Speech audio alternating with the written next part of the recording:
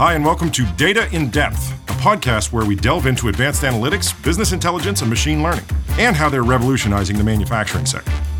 Each episode, we share new ideas and best practices to help you put your business data to work. From the shop floor to the back office, from optimizing supply chains to customer experience, the factory of the future runs on data. Welcome, and thanks for joining us for Season 2 of Data in Depth, the podcast exploring data and its role in the manufacturing industry. I'm your host, Andrew Reiser.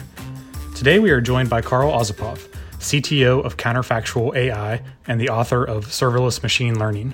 Counterfactual AI is a consulting company focused on helping customers deploy cutting-edge machine learning solutions by focusing on just two things: turning experimental machine learning code into production machine learning systems and reducing the costs of machine learning systems in production by minimizing or even eliminating operational overhead of the systems using serverless. Karl's book, Serverless Machine Learning from Manning Publishers, is currently available in ebook format and is scheduled to go into print at the beginning of next year. Welcome, Karl. Thank you, Andrew, and thank you for hosting me on this podcast. I'm looking forward to our conversation. Absolutely. So before we dive in, I think it'd be great for the audience to learn a little bit more about you and your background. So if you don't mind, just kind of share what led you to Counterfactual AI and your journey along the way. Absolutely. So I like to think of myself as an applied computer scientist who escaped academia. I did both of my undergraduate and graduate degrees in computer science. I focused on artificial intelligence and then later on machine learning specifically. And now it's about 20 years ago, I actually wrote my first neural network using the C programming languages. And back then, writing neural nets was not nearly as cool as it is today. So that taught me quite a bit about artificial intelligence, about using techniques that became precursors to today's machine learning. And my first job out of college was actually in the manufacturing industry. I joined IBM as a software engineer back in 2001. At that time, it was a great opportunity to help IBM build out a state-of-the-art semiconductor manufacturing plant. So in the information technology industry, we call them fabs for short. So these are the fabs that manufacture computer chips. And at the time when I was there, I helped develop software that integrated the equipment at the fab. And the equipment was used to manufacture chips for top gaming consoles at the time, Nintendo's, Sony's, Xboxes from Microsoft. And since then, I've worked at different parts of IBM, various roles, including software architecture, technical leadership. That led me eventually to Google. And more recently, I decided to shift gears and start working at a much smaller company. So currently as CTO of Counterfactual AI, I have an opportunity to work with an exclusive set of customers and help focus on ensuring customer success instead of worrying about a breakneck pace of scaling a company. Yeah, that's a great summary and a great evolution. So I think a lot of that experience and then what led you to ultimately your role now, as you described, is kind of the culmination of a lot of different events and experience. And so obviously as technology continues to evolve and we see it maturing at this rapid pace, there's all kinds of things out there with cloud and large infrastructure and platforms like AWS and Google Cloud, as an example, that are really lowering the barrier to entry for leveraging things like machine learning. So one thing that I'd like for you to share is just what's your perspective on that and how is that allowing this technology to evolve at a much faster pace? What I'm seeing right now is that many companies are experimenting with machine learning. So when I talk to customers, my customers are at a process of building out data science teams and actually experimenting with those data science teams, with those machine learning teams, to put together experimental machine learning solutions. Mm-hmm. And I gave that example from 20 years ago where implementation of a neural net involved writing low-level C code, playing with pointers in a computer architecture, writing code at a very low level. So today, these machine learning engineers, data scientists, have frameworks that allow them to implement machine learning solutions much faster compared to even just 5-10 years ago. So that's definitely contributing to the pace of development of machine learning. The skills in data science and machine learning are more widely available today than they were 5 years ago. So it's easier to bring those skills on board. However, what I'm finding is that those skills are not necessarily used specifically on data science and ML.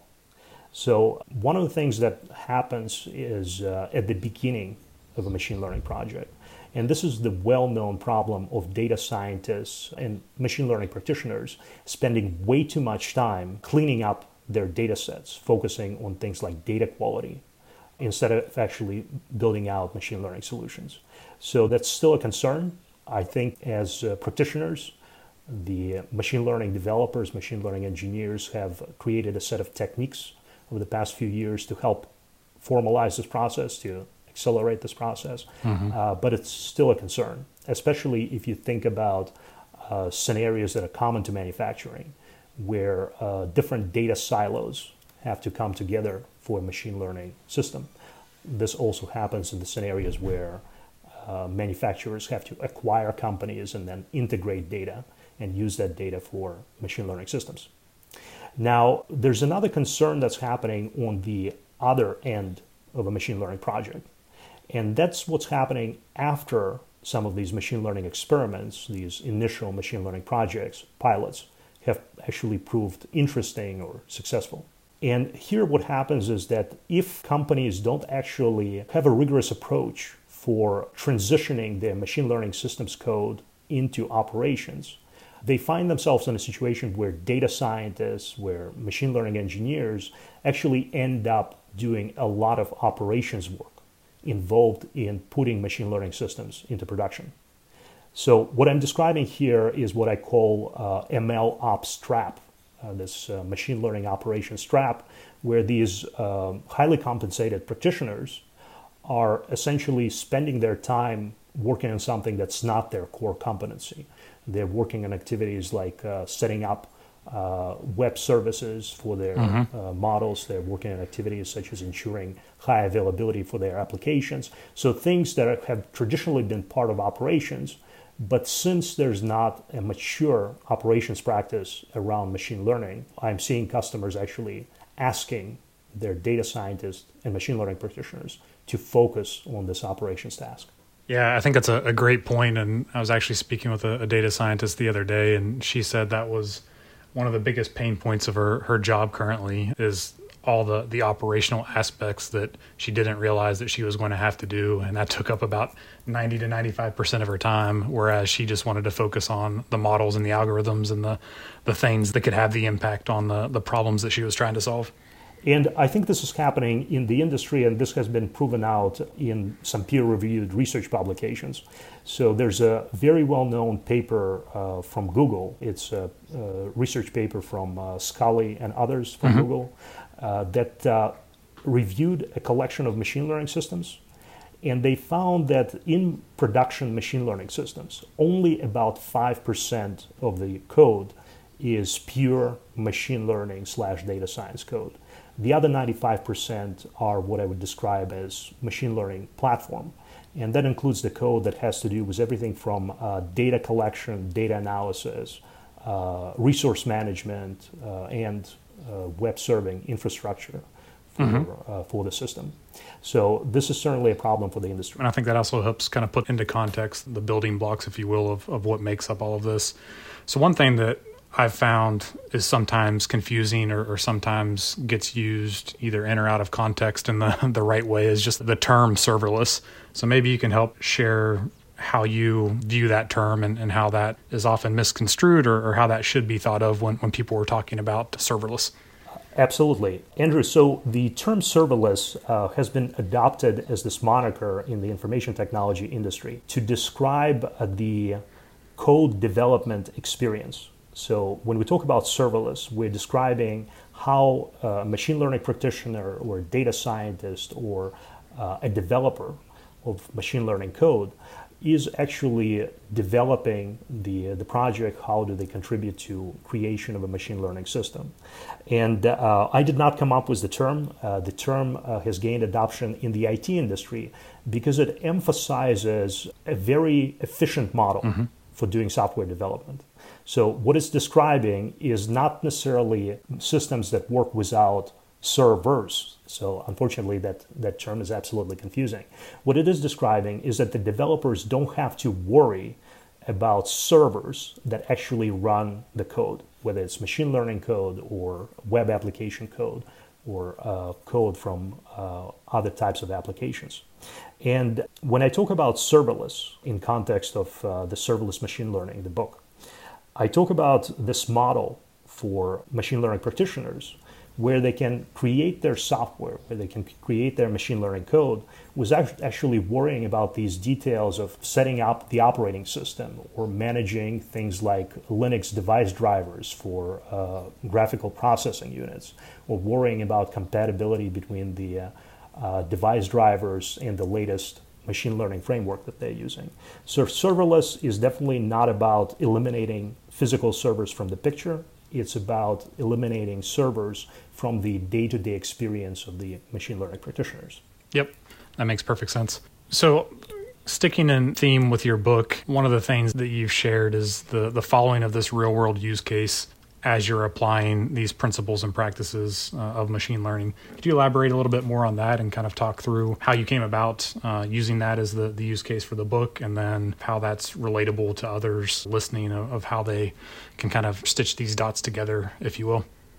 Absolutely. So the use case that's in the book and that's used as a project throughout the book is focused on estimating costs of deliveries and the cost of transportation from point A to point B in the Washington, D.C. city boundaries and areas around. So originally, when we planned this example, this particular use case, it was motivated by one of the customers from the logistics industry.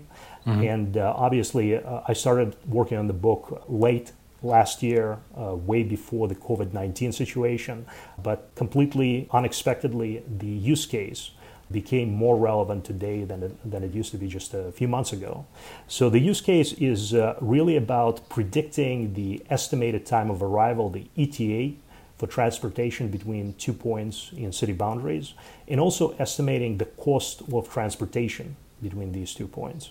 So to be more precise, if you think in terms of the latitude and longitude coordinates in between 2 points in Washington, D.C., it's possible to actually estimate these things, like estimating how long it would take a vehicle to drive between these 2 points, depending on time of the day, for example, whether it's the weekday and there's traffic, or if it's a weekend and there is no traffic there, or maybe it's a holiday and everybody is out of the city. So that's fundamentally the use case. And this use case of predicting the ETA for transportation mm-hmm. is something that has become more relevant as companies are seeking to improve their delivery processes. So within the book, I describe the process of using a serverless machine learning approach to help machine learning practitioners, help data scientists actually put together an implementation of this predictor for both estimated time of an arrival and also for estimating the cost of travel between these 2 points. And then using that approach, actually put together a production machine learning system. The machine learning system that actually can scale to customers worldwide and can support scalability both up as the demand for the machine learning system increases, but also scalability down. So if the company decides to migrate to an alternative machine learning system, it's also very important to be able to bring down the costs and the number of requests to a machine learning system as well. So that's what the use case and the project in the book is about. And by reading the book, the practitioners are not going to become world-class researchers in machine learning. That's not the focus of the book. Instead, the focus of the book is in helping individual practitioners become more valuable contributors to their teams, to their organizations, by avoiding this machine learning operations trap that I described earlier. So it's about helping build code in a way that relies on a machine learning platform, and also ensuring that that machine learning platform is reusable across many different machine learning systems, many different machine learning projects, and it minimizes the costs of operation of the machine learning applications. Thank you for that. I think that put a lot of this into context, and I'm sure the listeners are automatically thinking of the common apps that they've been using with delivery and wondering when their DoorDash meal is going to arrive at their house. So it's good to think about this in terms of some of those real world applications. One question I have along those lines is the data sets. So we talked about the quality of data and the different data sets that are available, as well as publicly accessible data, APIs that some of these platforms offer. As you were going through this use case, could you maybe describe a little bit about how data came into play with that, and maybe any surprises or assumptions or hypotheses that you originally had that may have changed over this process? Certainly. And with respect to data, I think many companies are in a situation where they are facing the reality of data silos, whether those data silos come in through acquisitions or maybe those data silos have developed within an organization simply over time and nobody actually bothered to integrate those data silos. But within the book, I actually take a very practical point of view on how data is adopted for machine learning. So the use case that I described, the use case of predicting the ETA for travel between two data points in the boundaries of Washington, D.C., can actually be solved using a traditional set of techniques. So there's a very well-known set of terms people describe software 1.0 and software 2.0. And I did not come up with this terminology. These two terms have been popularized by Tesla's AI division. And if you think about software 1.0, it's the traditional approach for software development, using business rules, using integration with APIs. The approach works well. There are many individuals in the world with the skills to use this traditional software 1.0 approach. But I think what makes the software 2.0 approach effective, and software 2.0 here means using techniques such as machine learning. So what makes software 2.0 approach effective is that it allows companies to use the data, use the experiences that a company has collected to substantially reduce costs. And let me give you an example based on the scenario that I described was the ETA estimation.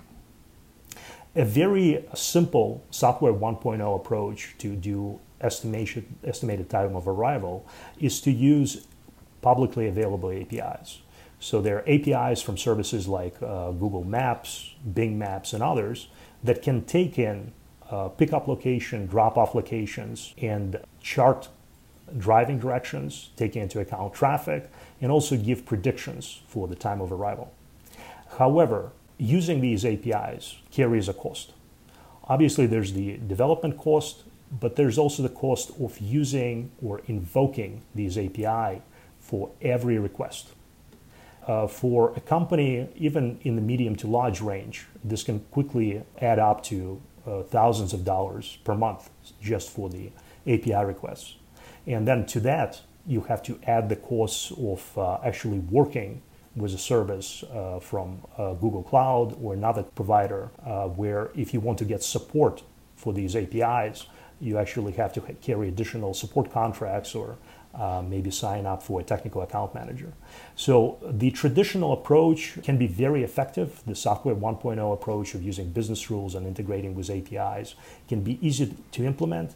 But the approach of using machine learning and this software 2.0 approach allows companies to actually take the data, historical data that they have about doing something like a logistics of the delivery, keeping track of starting location, drop-off locations, for their deliveries, for their packages. And then instead of outsourcing the cost of predicting the time of arrival or outsourcing the cost of figuring out the distance of the route, companies can simply use their historical data and build machine learning models that can later be used in-house to do better predictions. So in a nutshell, the approach of using machine learning with existing data allows companies to substantially save on costs. And I'm describing this approach because it helps outline how the company should think about different data sources within their organizations. So even if companies start with a collection of data silos, there's an opportunity to use the machine learning project as a motivation to cut costs, but also as a motivation to start breaking down some of these data silos, potentially bringing in the data on the ETA from one of the silos and then bringing the data from different geographic location for the customers from another silos, and even potentially take advantage of the open source data sets that are available on the web. So as I mentioned, this data set in the book relies on the data about Washington, D.C. boundaries. So this is one of the publicly accessible data sets that is available from the Washington, D.C. municipal website.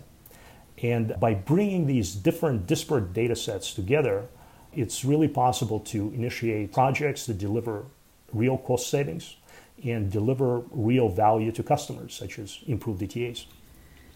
That's perfect. I really appreciate you going through that, and especially the way that you make these complex systems and technologies, bringing it up to a level where I think you did a great job of explaining software 1.0 and the differences between that and 2.0. So thank you for that. So Carl, the last question that we typically like to ask is what's on the horizon for machine learning? You've obviously been embedded in this space for a few decades now, and where do you see this going? Obviously, it's going to evolve, but if you had a crystal ball, what do you think the focus over the next 5 to 10 years will be as it relates to the adoption and use of machine learning? Let me start with focus on manufacturing in particular. I see many opportunities for machine learning in manufacturing at two scales, really. So one scale that I would describe as an embedded scale has more to do with the individual pieces of the equipment on the manufacturing floor, with the individual sensor devices, with even individual workers on the manufacturing floor. So these techniques for machine learning are really about helping create smarter equipment, smarter workers. So this is a valuable approach for machine learning, but I think of it as a machine learning at a scale of the individual piece of equipment or individual asset or individual worker. I also see opportunities for manufacturing at a large scale. And if you think about having smarter workers at the manufacturing plant, having a smarter worker doesn't mean that these workers actually are doing the right job. So I think there's an opportunity for manufacturers to adopt machine learning and apply machine learning to figure out the right jobs to do for workers, for the equipment, and for the devices that they have in their plant. And ultimately, I think manufacturing organizations, the businesses, are going to be able to achieve sustainable and competitive advantage using this application of machine learning at scale. And companies should be able to do this in a way that minimizes their operational costs. So definitely many opportunities for machine learning for manufacturing. And if we take a little bit of a step back and think about machine learning for the economy, I'm seeing the latest results that are coming out of research labs that show that machine learning can be what's known as sample efficient. So that there are techniques today, they're called semi-supervised techniques, self-supervised techniques for machine learning that require significantly less data to train machine learning models. Also, there are technologies that are becoming available that help manufacturers and other businesses do data augmentation, meaning that if a company does not necessarily have the data to train machine learning models today, but is interested in using machine learning models for competitive advantage, there are technologies that help companies generate synthetic data sets that can be used to create machine learning models and then be used to deploy effective machine learning models in production. So if I were to look inside my crystal ball, I think these trends are the ones that are going to be reshaping manufacturing and reshaping the economy with machine learning over the next few years. That's fantastic. I couldn't agree more. I think that this is why I've always been so passionate about the manufacturing space, because of all the opportunity and use cases that I think these companies can benefit from. So Carl, it's definitely been a pleasure chatting and learning from you today. Thank you for participating with us. Thank you, Andrew. For those of you listening, if you'd like to learn more about Carl, counterfactual AI, or the book Serverless Machine Learning from Manning Publications, we'll be sure to include the relevant links and details in our show notes. If you enjoyed this episode, please take a moment to rate the episode and subscribe to Data in Depth, available on iTunes, Google, Spotify, Stitcher, and pretty much anywhere else you might listen to your podcasts. Thanks again for joining us today. Data in Depth is produced by Mountain Point, a digital transformation consulting firm focusing on the manufacturing sector. You can find show notes, additional episodes, and more by visiting dataindepth.com. Thanks for listening, and be sure to subscribe wherever you get your podcasts.